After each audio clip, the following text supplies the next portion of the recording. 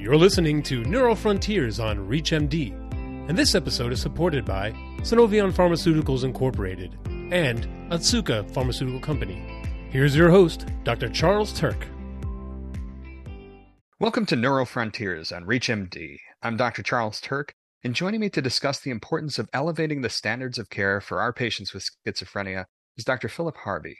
Dr. Harvey is the Leonard M. Miller Professor of Psychiatry and Behavioral Sciences, Vice Chair for Research, and Director of the Division of Psychology at the University of Miami Miller School of Medicine. Dr. Harvey, thank you for being here today. Oh, thanks for having me. Well, to start us off, Dr. Harvey, would you give us a brief overview of our current therapeutic approaches to schizophrenia? Well, the current therapies for schizophrenia are very good at reducing psychotic symptoms in most patients. Clozapine as a treatment alternative works for a lot of people who don't respond in terms of antipsychotic efficacy. But our treatments for schizophrenia on a pharmacological basis don't address two critical things, one of which is negative symptoms, the other of which is cognitive impairment. And both these things are targets for drug development that have been going on for a number of years.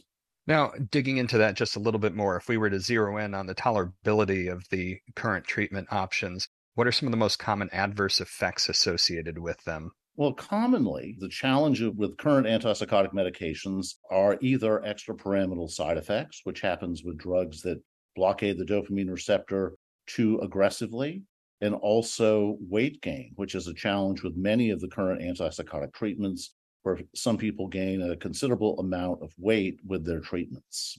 And with regard to efficacy, do we face any challenges due to inadequate response to therapy? Well, the vast majority of patients who take their medication or who are treated with long-acting injectable medications have a good response, maybe 60 to 70%. So the level of efficacy seen in adherent patients is probably as good as the treatment of most other medical conditions. And as we said previously, the other challenge is in the other 30% of people who don't respond well. Probably a third of them respond well to clozapine, but clozapine is markedly underused. Clozapine also is the medication that has the most weight gain potential. And with all that in mind, what kind of burden do adverse events and suboptimal treatment responses represent to our patients? Well, once again, it's a little challenging because a lot of patients are non-adherent. They don't understand the reasons that they're being treated. So the burden comes from, in fact, relapse more commonly than side effects. People stop their medication.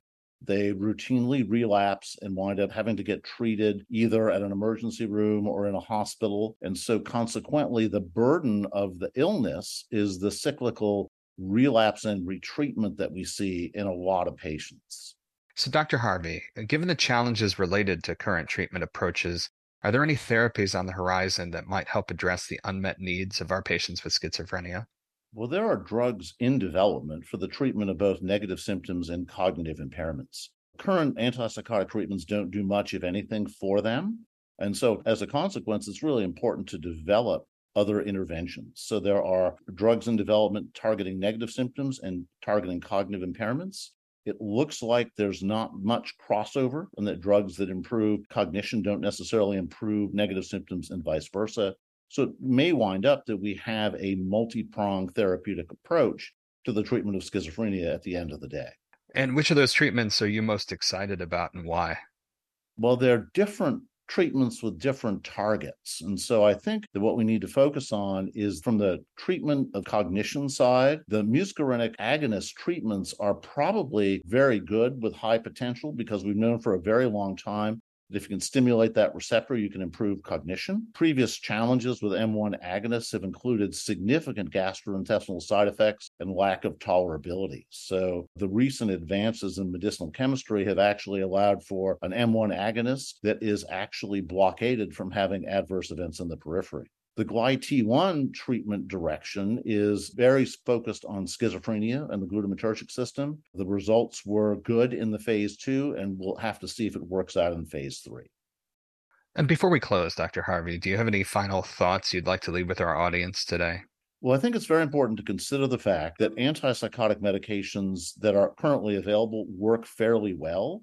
A lot of people have lack of adherence that leads to relapse, but that's not necessarily always because of side effects. But the most important thing to keep in mind about current treatments is they don't treat the major causes of disability in schizophrenia. There's been an effort for the last 20 years at least to identify treatments that work for that. We're closer in some ways than we have been at any point in the past, but none of these drugs are still approved by the FDA for either cognitive impairment or negative symptoms. Well, as those final thoughts bring us to the end of today's program, I want to thank my guest, Dr. Philip Harvey, for joining me to take a look at some of the present challenges in treating schizophrenia and discuss how emerging therapies might help address them. Dr. Harvey, it was great having you with us. Thank you. This episode of Neurofrontiers was sponsored by Sunovion Otsuka Alliance. To access this and other episodes in this series, visit reachmd.com/neurofrontiers, where you can be part of the knowledge. Thanks for listening.